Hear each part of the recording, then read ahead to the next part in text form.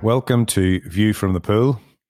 On this episode, I'm joined by David Ashbridge from Hambleton District Council, and he's the Leisure Operations Manager there. How are you doing, David? Good, thanks, Robbie. Self? Yeah, it's a nice day. It's not snowing. It's not raining in Ireland anyway, so that's a bonus. I'm just looking out the window at a bit of sunshine, a bit of spring in the air, it feels like. So a little bit of hope maybe in the air at last. Hopefully, yes. Hopefully, indeed.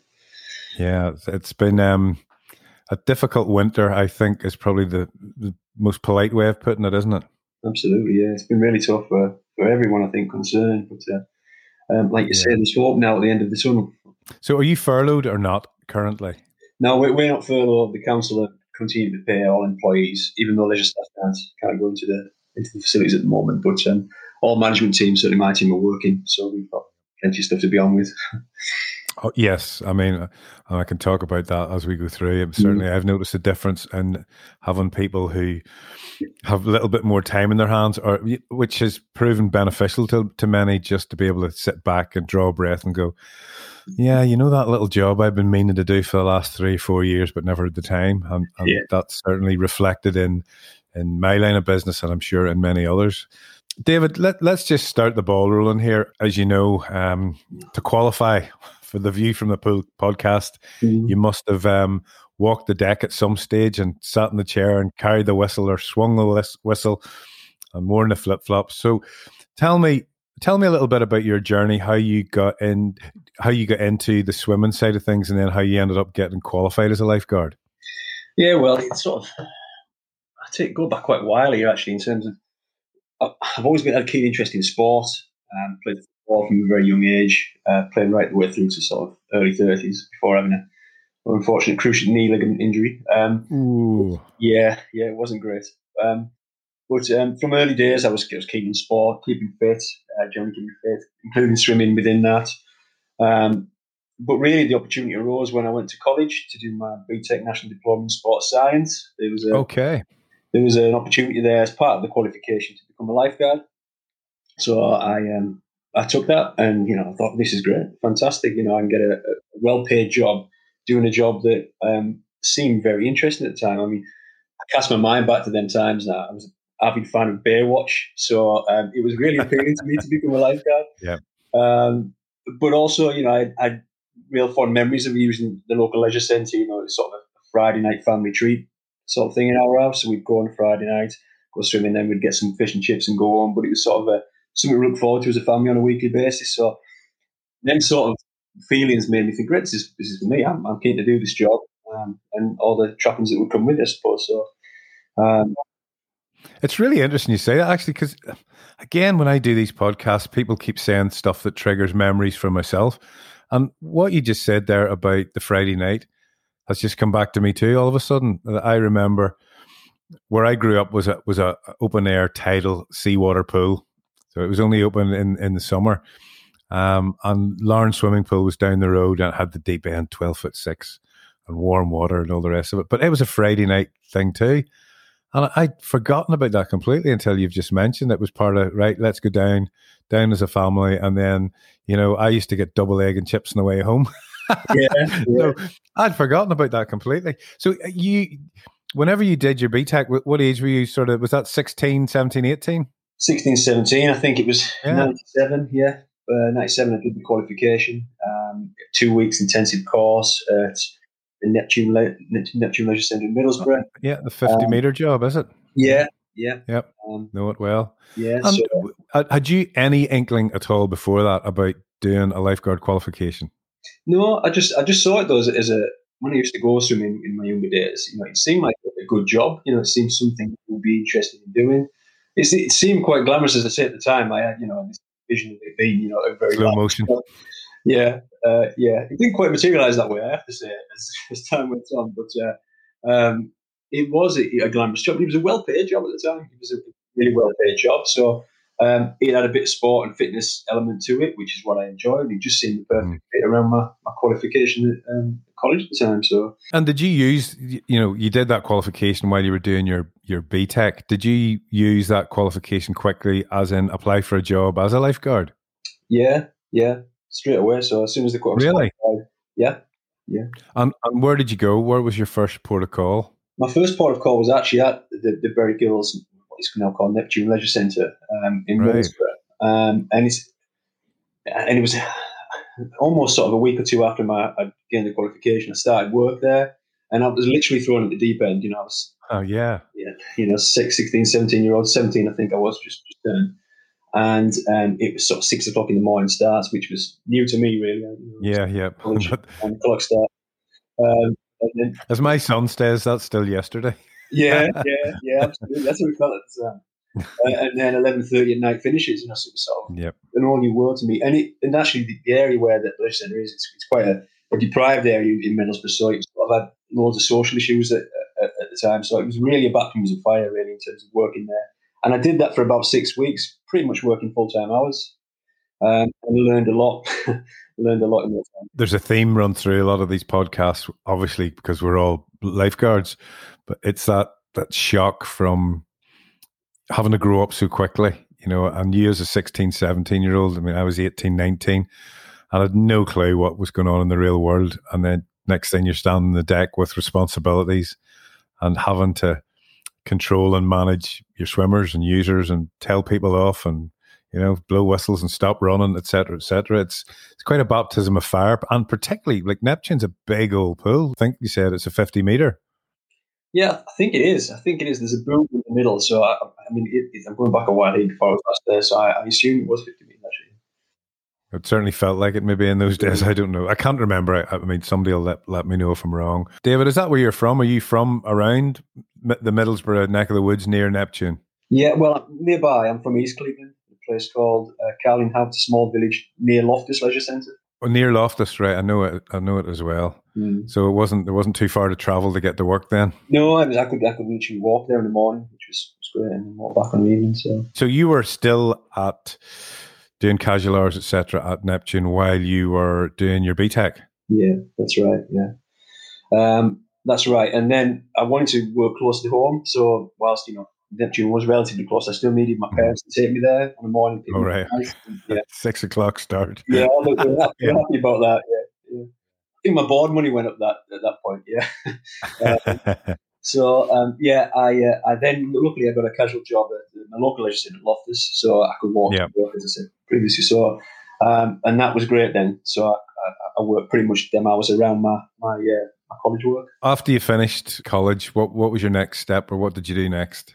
Well, I had ambitions to be a fighter pilot, believe it or not, in the RAF, and I got so far down the line with that. But at the same time, to keep my options open, I also applied for a leisure management degree course at Teesside University. So in the summer, building up to that, I'd done lots of work as a lifeguard. I was pretty much working 50-hour weeks as a lifeguard, earning quite a lot of money. 17, 18-year-old young lad. It was great. I sort of had loads of time on my hands and loads of money.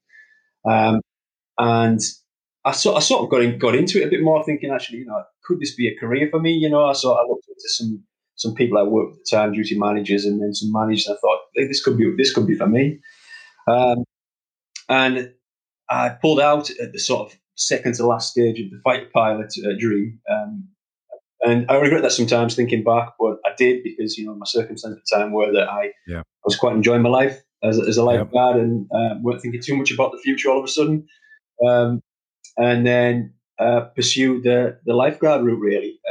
And then not long after I became duty manager, I decided not to do a degree in leisure management at that time as well, because I got offered full-time work, and everything sort of slotted in quite nicely for me. I think, though, I do feel a little bit like maybe that was a bit of a disappointment on my mum and dad's part, because they always thought I had a bit more about me to do more.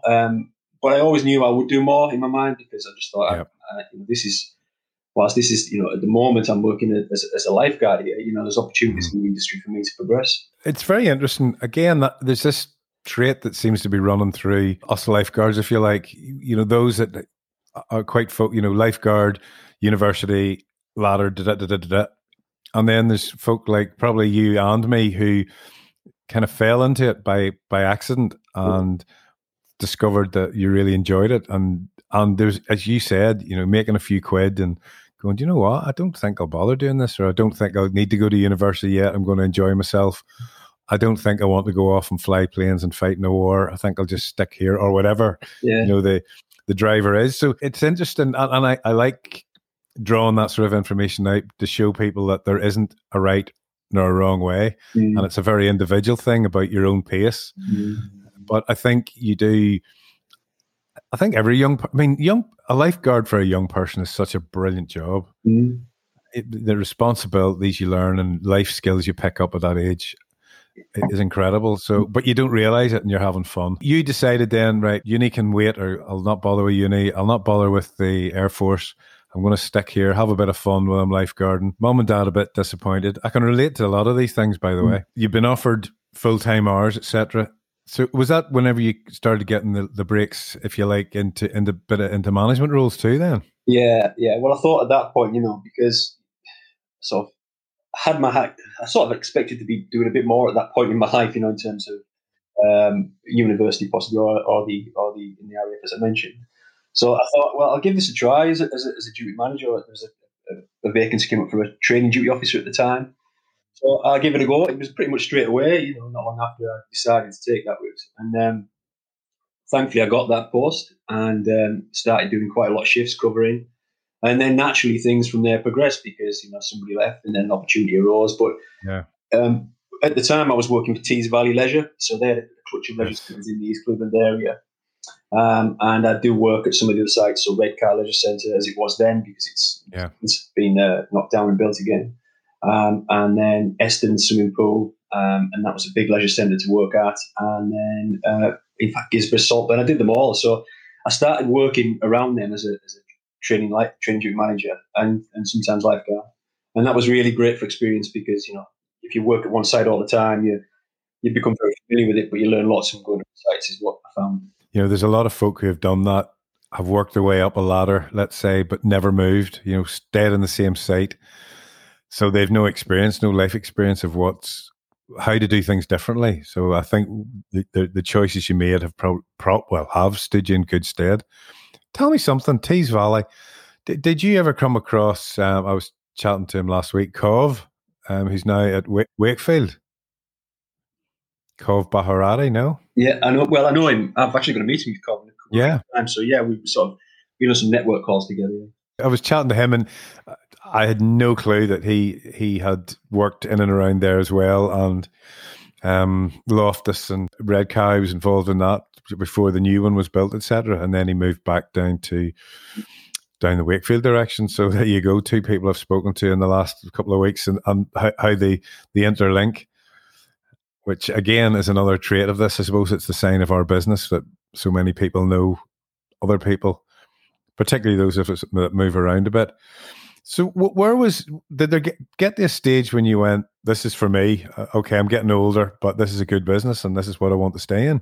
Yeah, well, again, I was still relatively young. I think the first time I then got a full-time duty manager job was I was only 18, 19. So you were young. Yeah, very young.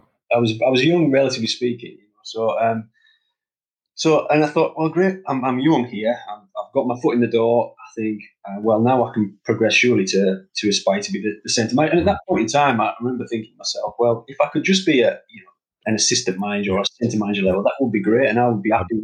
I'd be happy, yeah. Yeah, I would just be happy. That would be me, and that would be sort of my dream achieved, if you like, at that point.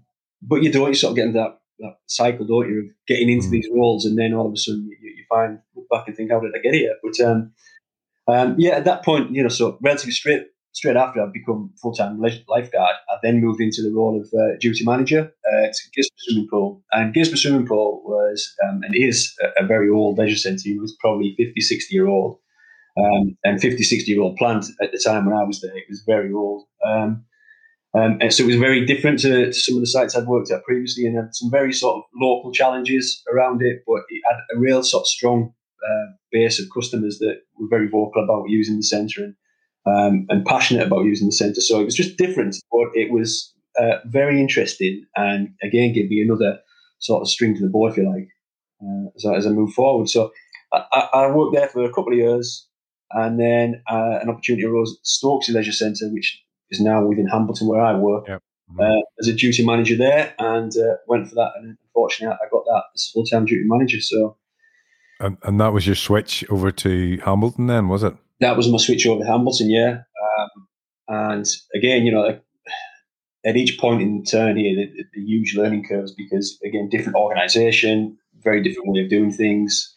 My centre manager there at the time was great for me, actually, because she had a certain style where she knew what she wanted, and she's sort of very prescriptive in terms of what she wanted from me. And I just thought it was great to work with that, because I knew what I was doing on a daily basis and how well I was doing. So that really gave me a good structure to build on and build foundations to make myself better, and also in future down the line use them skills to apply to managing others. So that was me going into Stokesley. So she was quite influential, obviously. Yeah, she was actually. Yeah, she was, and I worked with her for a number of years afterwards, at the same level actually as I moved down the line. But the skills I got from her at that point in time were invaluable, really, and I still sort of deploy some of them today. It was sort of a little bit old school, operational management style approach that she had, but I don't think I think there's a place for that still. I still think there's a place for that style. I think it's too often these days we look in the industry and we focused on making sales, or looking more outgoing. But really, the core of your business is how you operate and your standards within your leisure centres. So, and that's really helped me, I think, along the way. Yeah, I think that what the world has gone through, what we've all gone through with this pandemic, has kind of pressed a reset button on a lot of things. Where, and the example being, I was reading something on LinkedIn this morning, and it was about technology and this, that, and the other, and I actually ended up writing a comment on it because the person mentioned it. It was lift up the phone. Mm-hmm.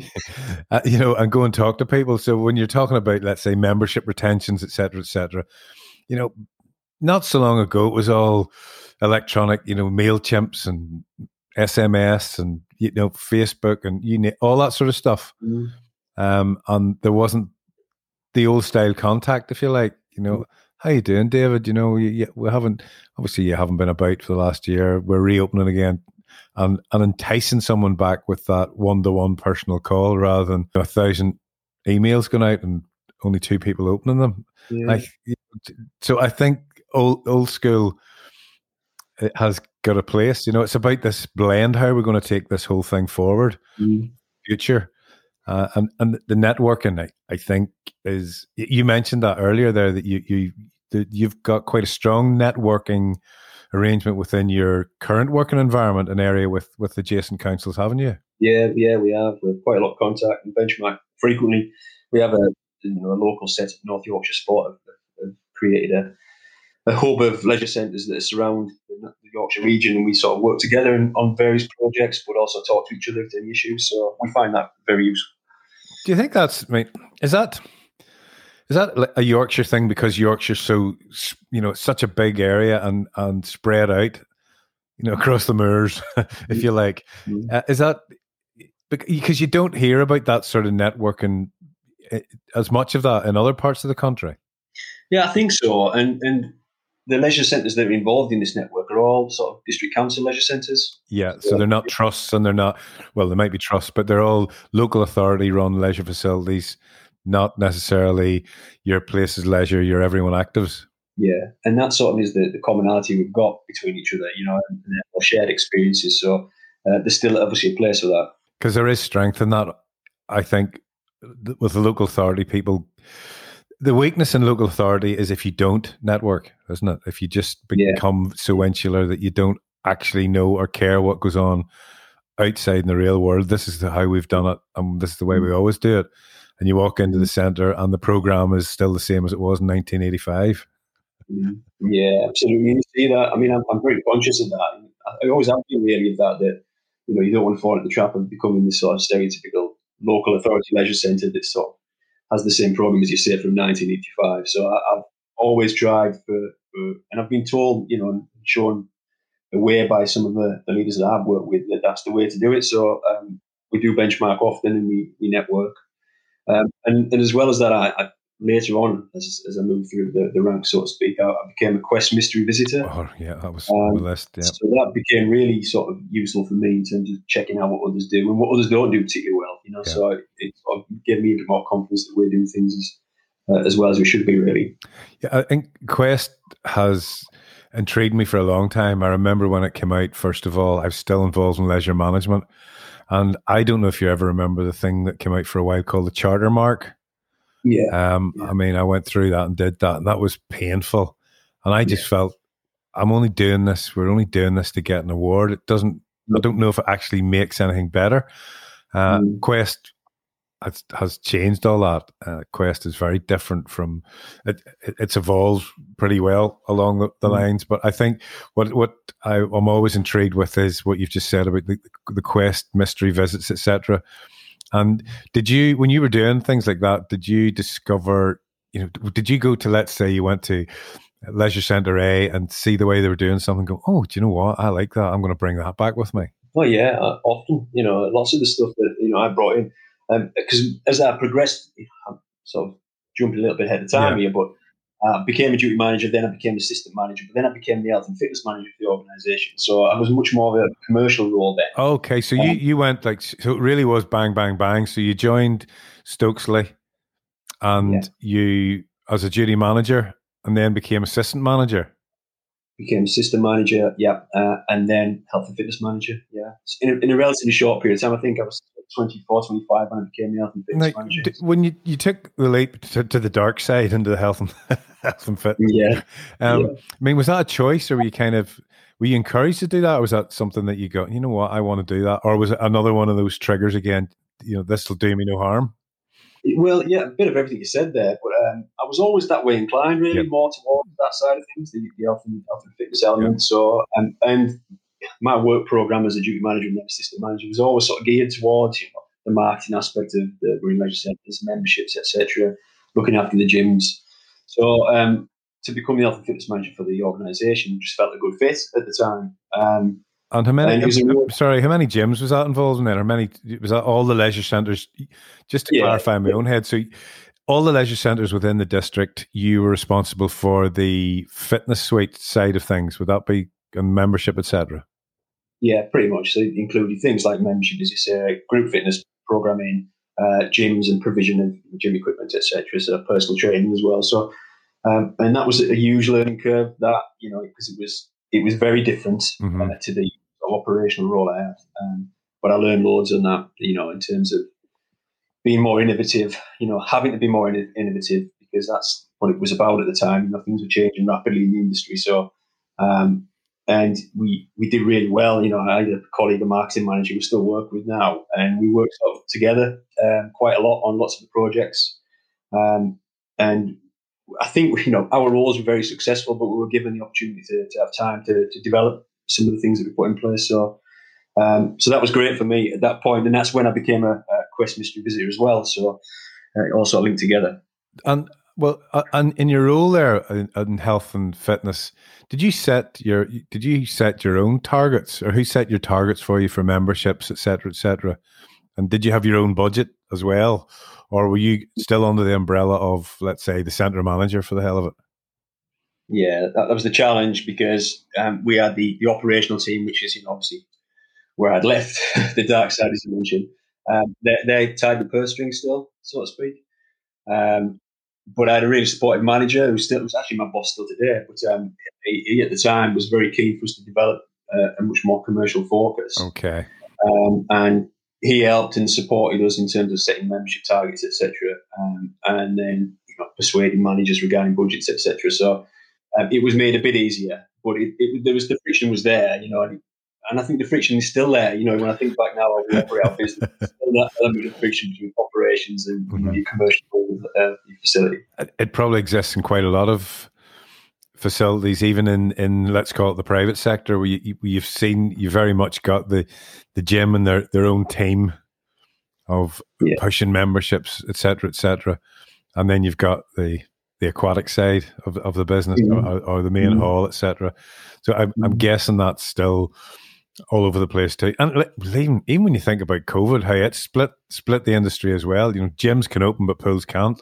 and vice versa. Yeah. And you go, hang on a minute. So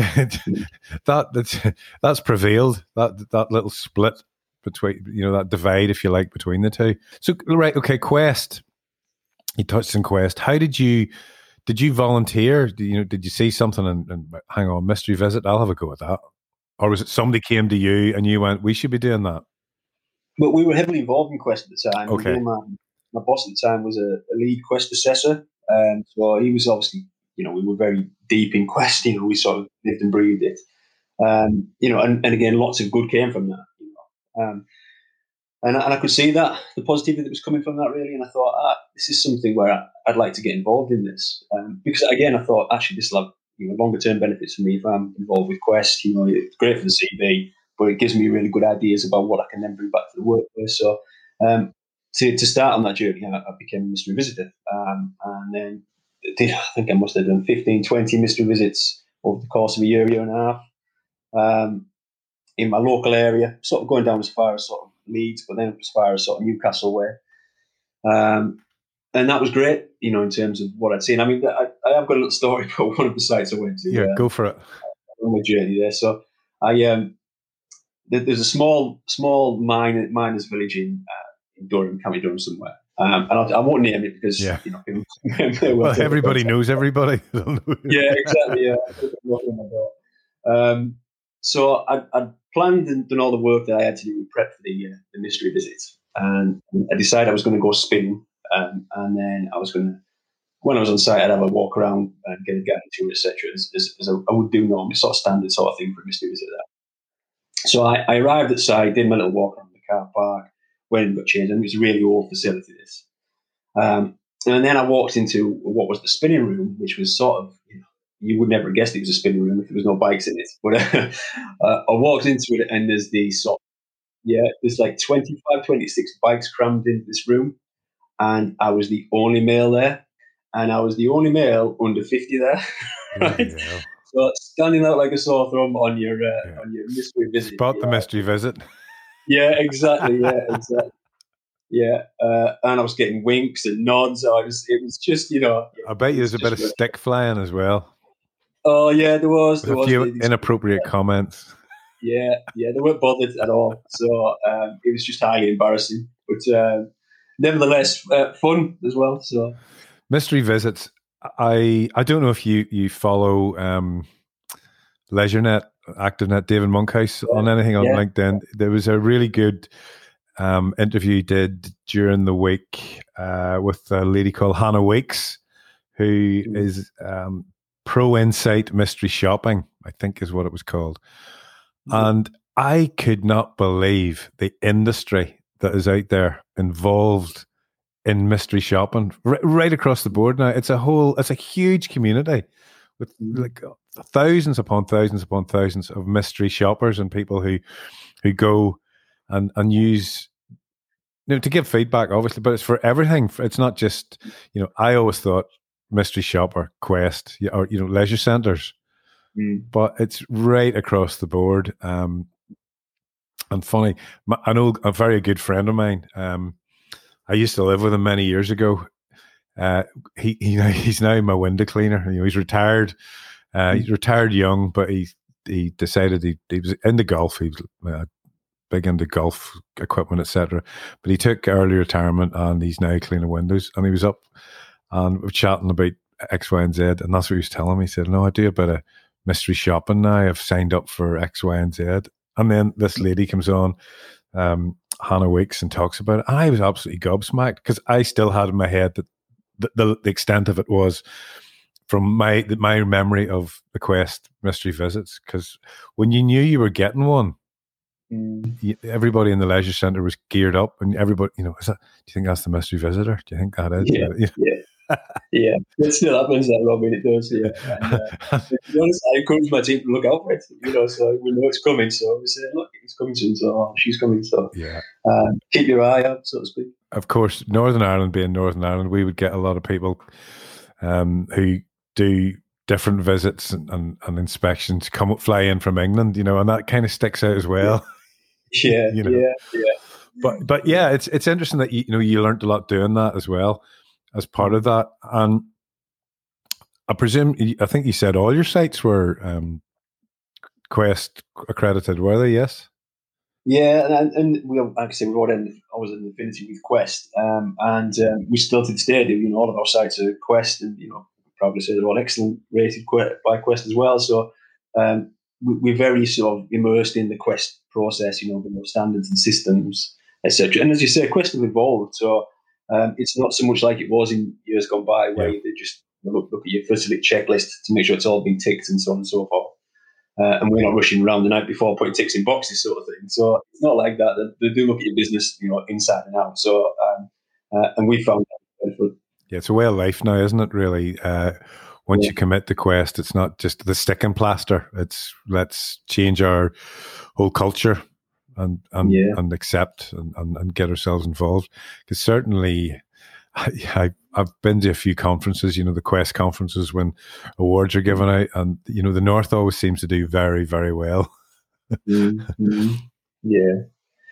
I think with Quest as well, there's nothing much in the industry that can give you external accreditation. Yeah. Like Quest, there's nothing else out there. And working in the council members want to see, how you're performing. They don't know about the business, so they want to check that. And Quest is a really good vehicle for being able to check the business from an external point of view and measure it against the neighbouring council. We're better than you. Yeah. Absolutely. Yeah. How many? So obviously you're still in Hamilton. How many facilities do you guys have now in that area? We've got four facilities, and they're all wet/dry side. They're wet, dry, tier 1 centres. Yeah. And what's your population? What's your catchment? Because it's very spread out, isn't it? It's geographically, it's a big old space. Really, it is Hambleton, and a population of around about 90,000 people. So we have towns, and there obviously clusters of people around towns. But in between that, there's nothing. It's sort of fields and sheep. That's how it works really. But we don't get much necessarily of people coming in from the outside of the Hambleton into our leisure centres. There's a little bit where we border other authorities, but no, it's sort of we have our own custom base, if you like, and it don't really get affected by others. There's no private sector in the district really. So first time I came to Stokesley, I stayed, I think, just, if you want to use the word, over the border in Middlesbrough, and I remember talking to the reception staff at the hotel, and you're going where? You're going to Stokesley? Like, what for? Sort of thing. Yeah. But it does remind me of Ireland very much. So what it looks like, etc. Now let's get back. Let's pull ourselves back a little bit here, back on track. How did you get to where you are now from where we last were talking about, i.e., in the health and fitness sector, as managing all that? Yeah. So working in the health and fitness management job, I really enjoyed that role. I did quite a lot at that time. I totally restructured the membership base, totally reinvigorated the group fitness program. And I'm not, I had time to do these things, and I was paid to do these things. So I'm not, saying anything special at the time, but it was a great opportunity at that moment in time. And then what happened is, I think it was around about 2008, 2009, my then boss, he left and went to go work at Durham. And we had nobody leading the service as a service lead, if you like, for leisure. So I was put into a role which wasn't necessarily a replacement, but it was sort of a quasi role where I would sort of pick bits and pieces up, but wouldn't have full responsibility. So it was a bit of an odd role, really, because it wasn't really leading the leisure centres as such. It was sort of just picking bits and pieces up and ticking along, I suppose. So I did that from 2011. I started that role, and that progressed for maybe a few years until I then became the leisure operations manager as I am now. So I'd moved from health and fitness, not necessarily through choice, but through necessity.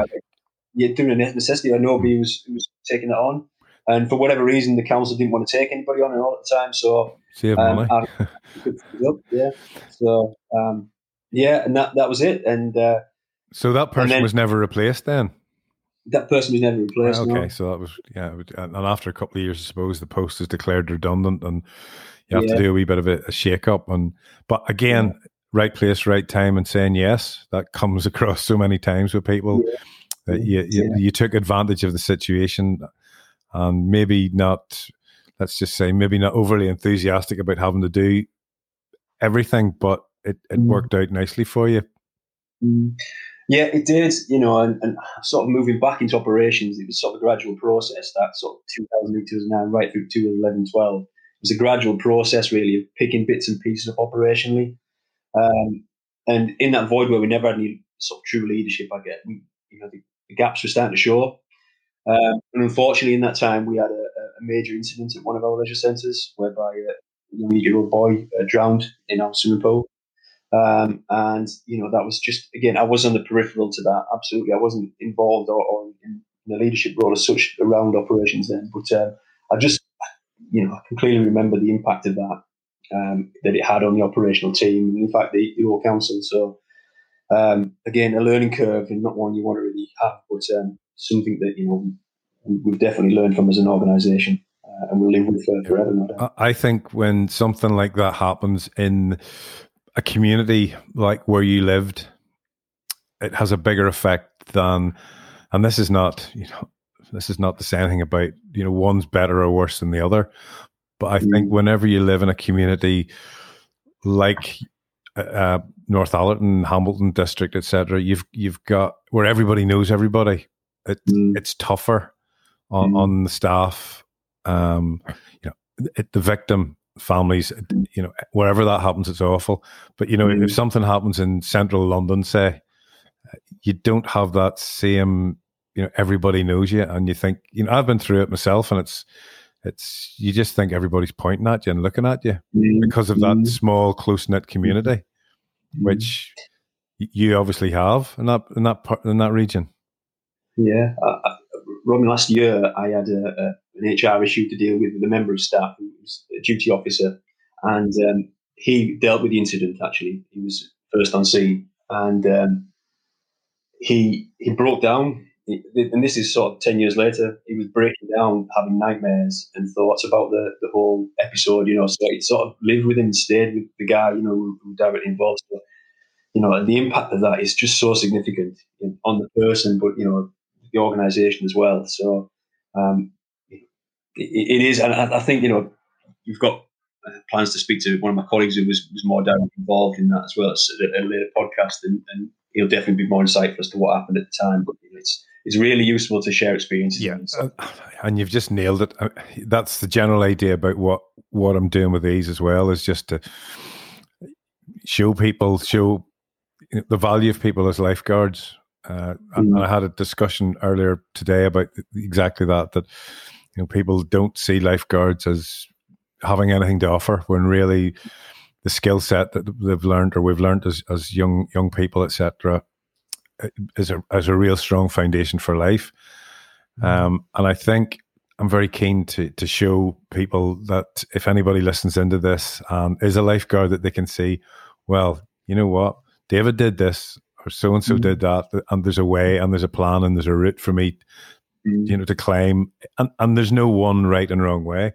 Yeah, so the idea of the podcast is to share experiences, and that's one of the reasons I'm actually looking forward to speaking with your colleague as well about sharing the experience. It's not the rights and the wrongs of it all, but it's how the effect that our actions, etc., have had on ourselves and on fellow members of staff, etc. So that that's for another day, another dollar.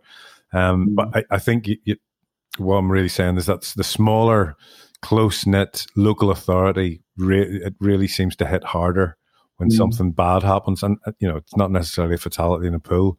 Anything like that has a huge effect, and we're probably only starting to learn, how to deal with those things. It was you were making the transition really to where you are now around 2012 when this all occurred.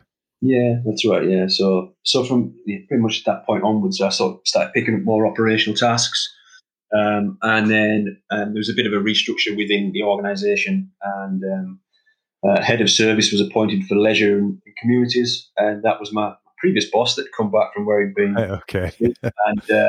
and rejoined us really, and then he in turn then restructured the management arrangements within leisure, and then I was appointed the operational manager. So, and that was 2015 that when that happened. So, but the build up it took a little while beforehand to make these things happen. But officially from 2015, that's when I became the operations manager. So you basically, if it moves in a leisure centre, you're responsible for it. Is that kind of the picture in that respect?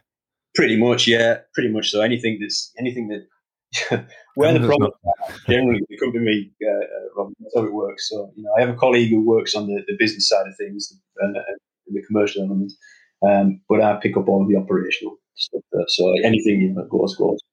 I would suggest you've got the good side.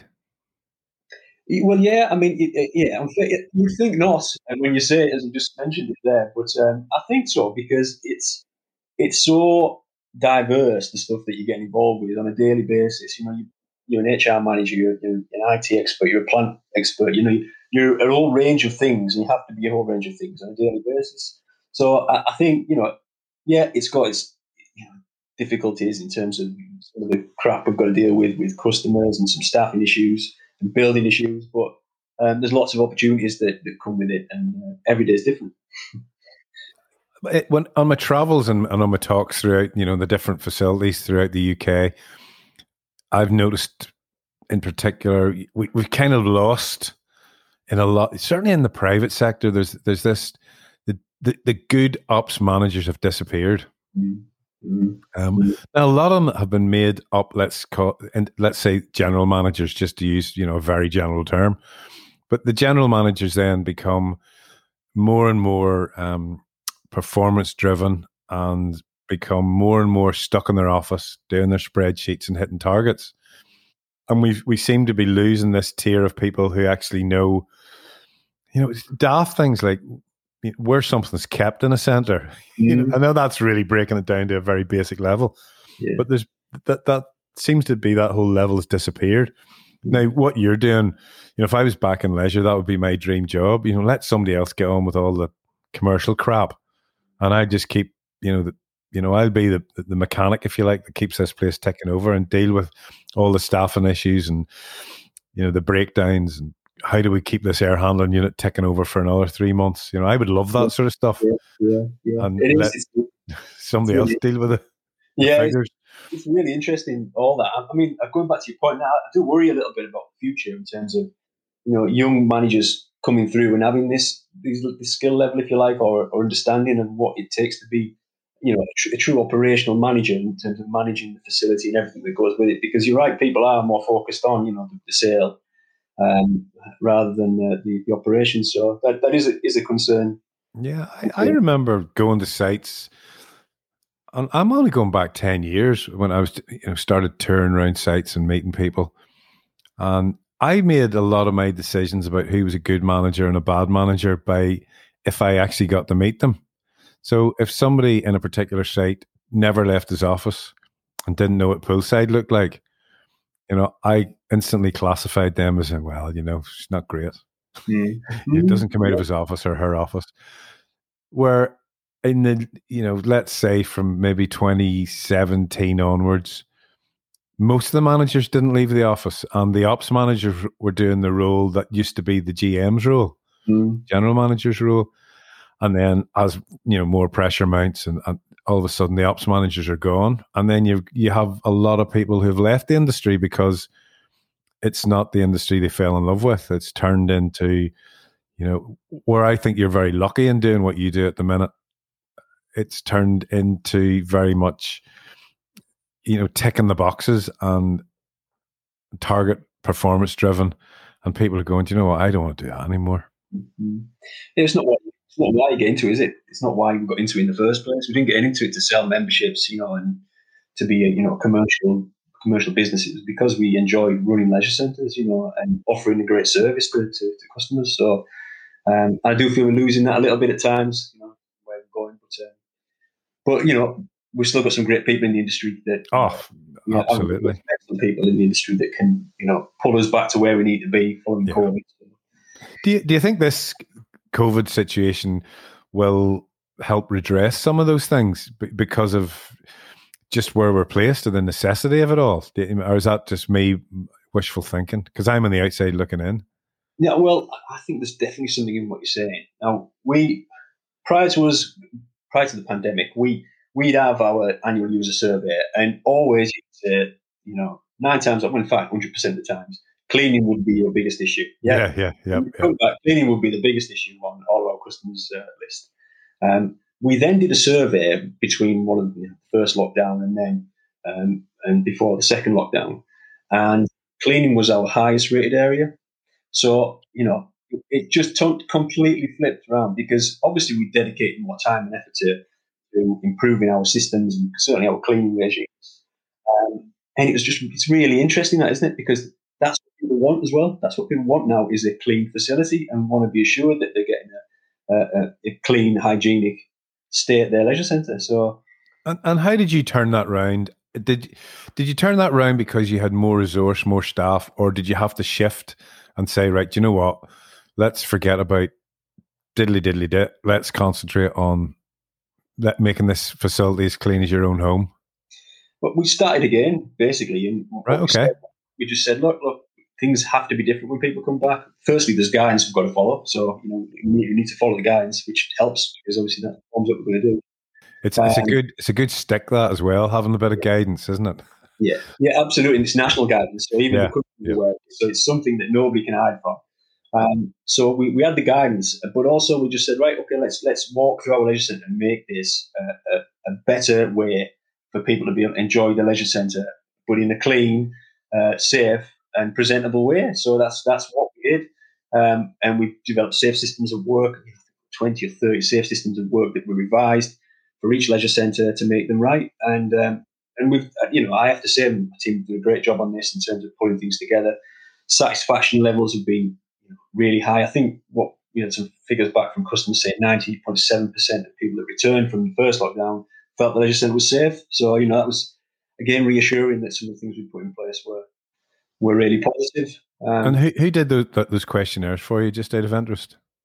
We did it ourselves. Did them yourselves, okay. Yeah, we did do some. I'm not doubting them, by the way. I was interested. No, we did them ourselves. But it's based on what we always do. So it's the same questions we were asking that we previously asked. So there was some comparison. And do you feel, was there a noticeable difference, or was it just people were more aware that maybe the centre isn't that bad, or what's your take on it?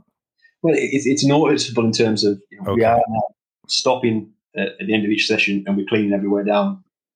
So there's physically the centres do look cleaner, and also visually from a customer point of view, it's cleaner, but they can also see staff cleaning. So, and they're channeled into the leisure centre, and there's the 2 metre distance and everything else. So the policing of what we've put in place has been sort of as important as the cleaning that we've been delivering as well. So it's kind of this continual cleaning regime now.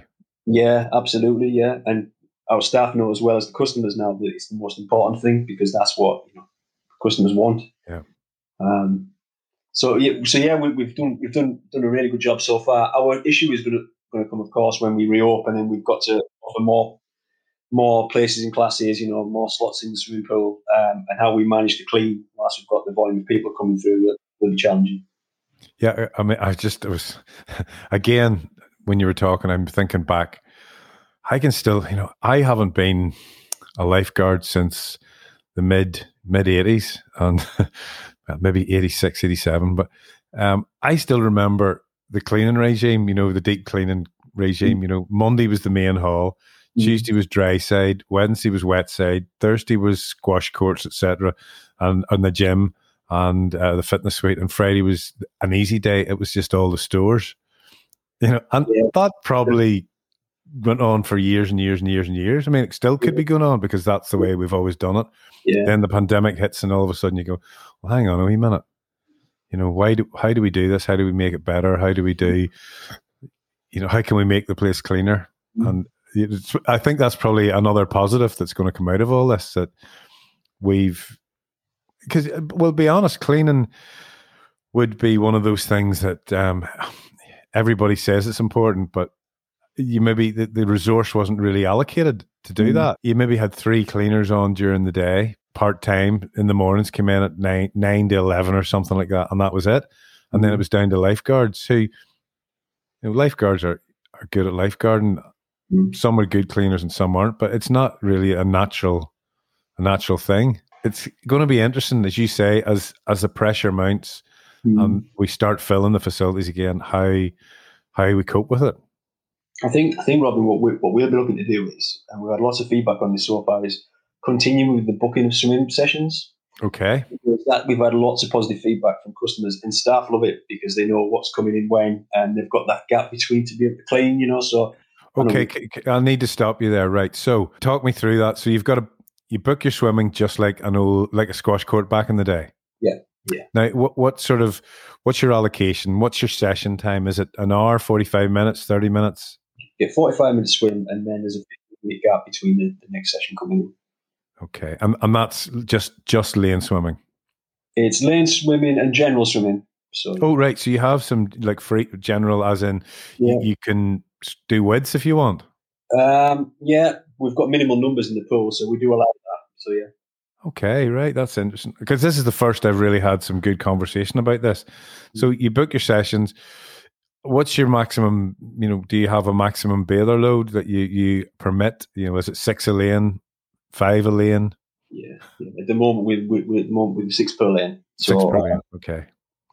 So you've max 6 lane pool, 36 people in per 45 minutes. Well, the double lanes, so I should say. Okay.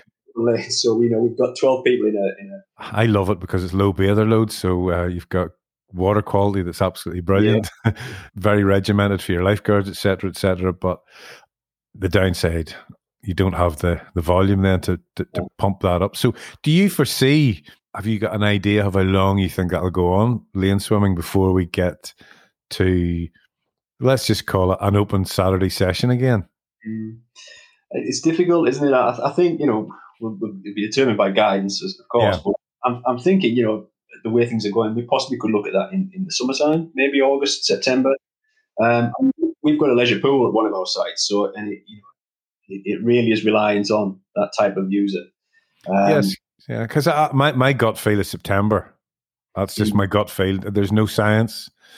Just bouncing around, talking to different people, looking at how things are moving.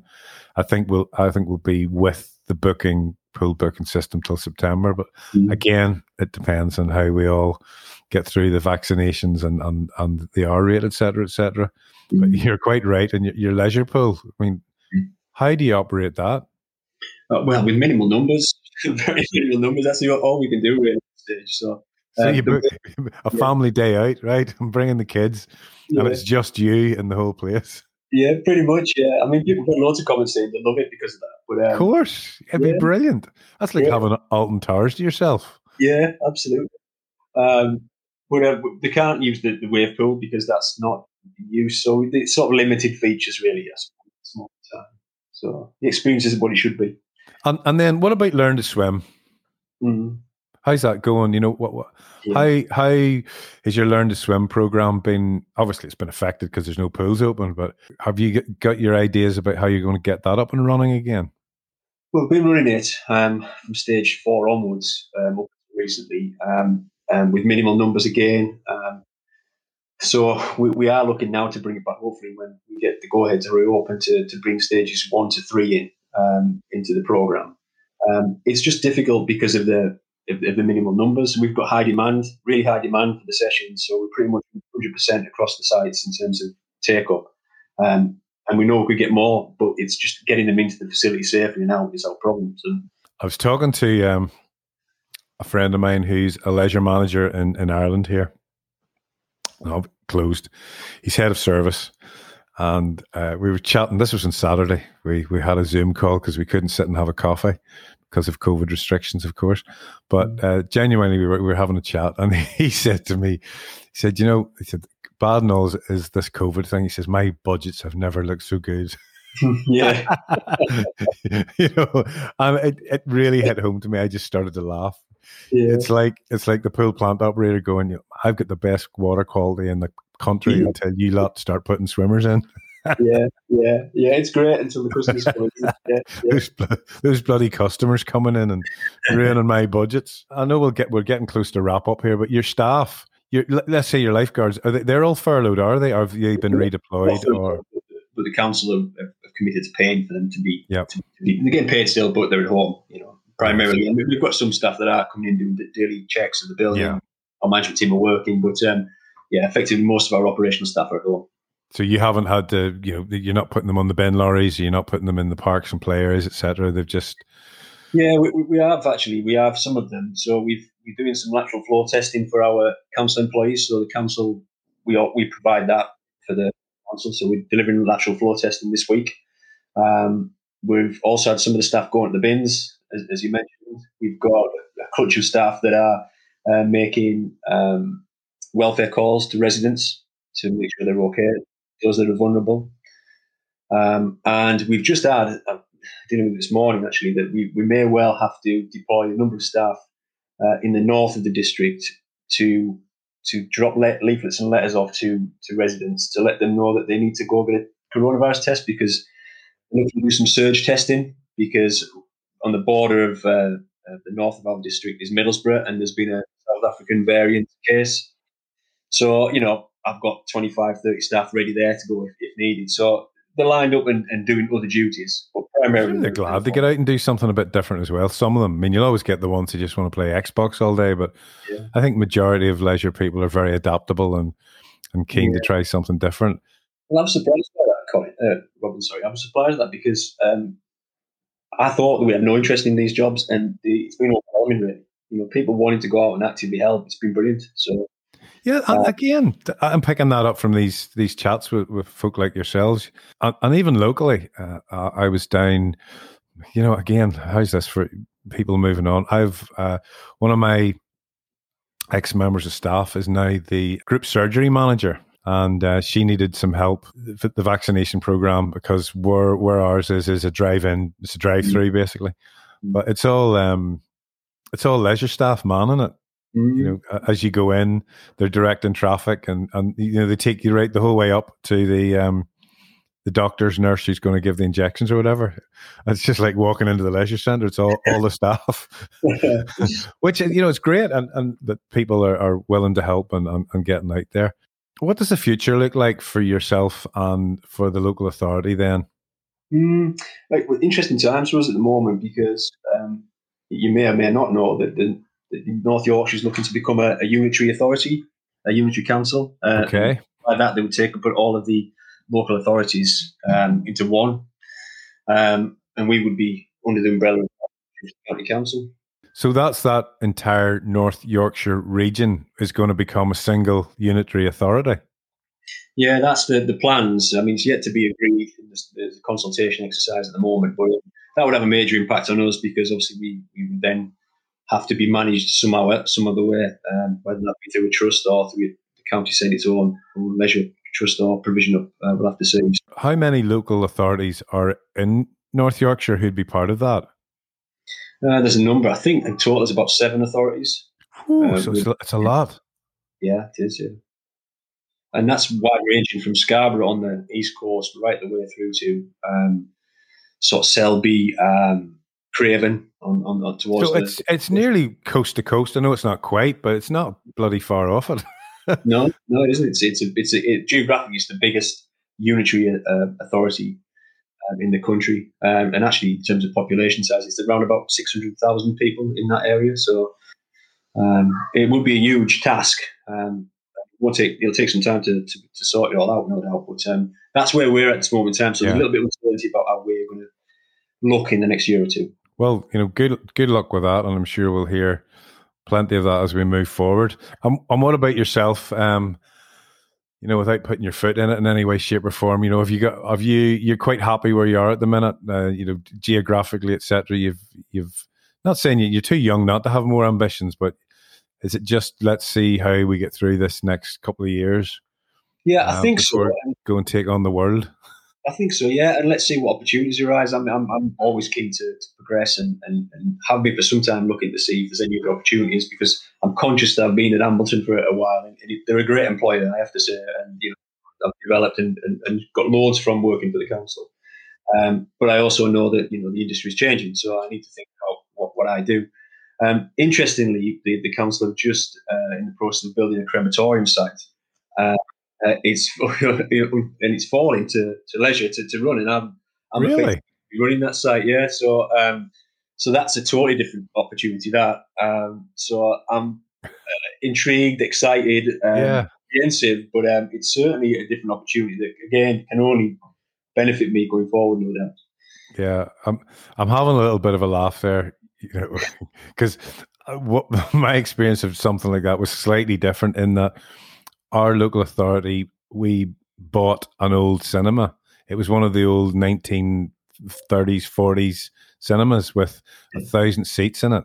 And to this day, I can't really work out why we bought it. It was more, I think it was, yeah, let's buy this, and it was Yeah, bought. It might come in handy, sort of thing. And it was the next thing. It was, yeah, you need to look after that cinema, by the way, for us as well. And I'm going, what? I remember having, getting to know the cinema business when the cinema business was. It was. This will give you how long ago it was. Toy Story 1, the first one, was out, and it was the biggest thing ever hit the cinema. Cinemas were starting to re-emerge again into the light, if you like, from the dark. But that was fascinating, just to all of a sudden be right outside my comfort zone, not knowing anything about how it worked, how you got films. I didn't know anything, and it really kept me going for a little while, just that different interest. So I'm guessing the same thing, crematoriums, etc. That's a different ball game completely, isn't it? it's a different ball game, yeah, and it's sort of job life, as well, isn't it? It's sort of. So,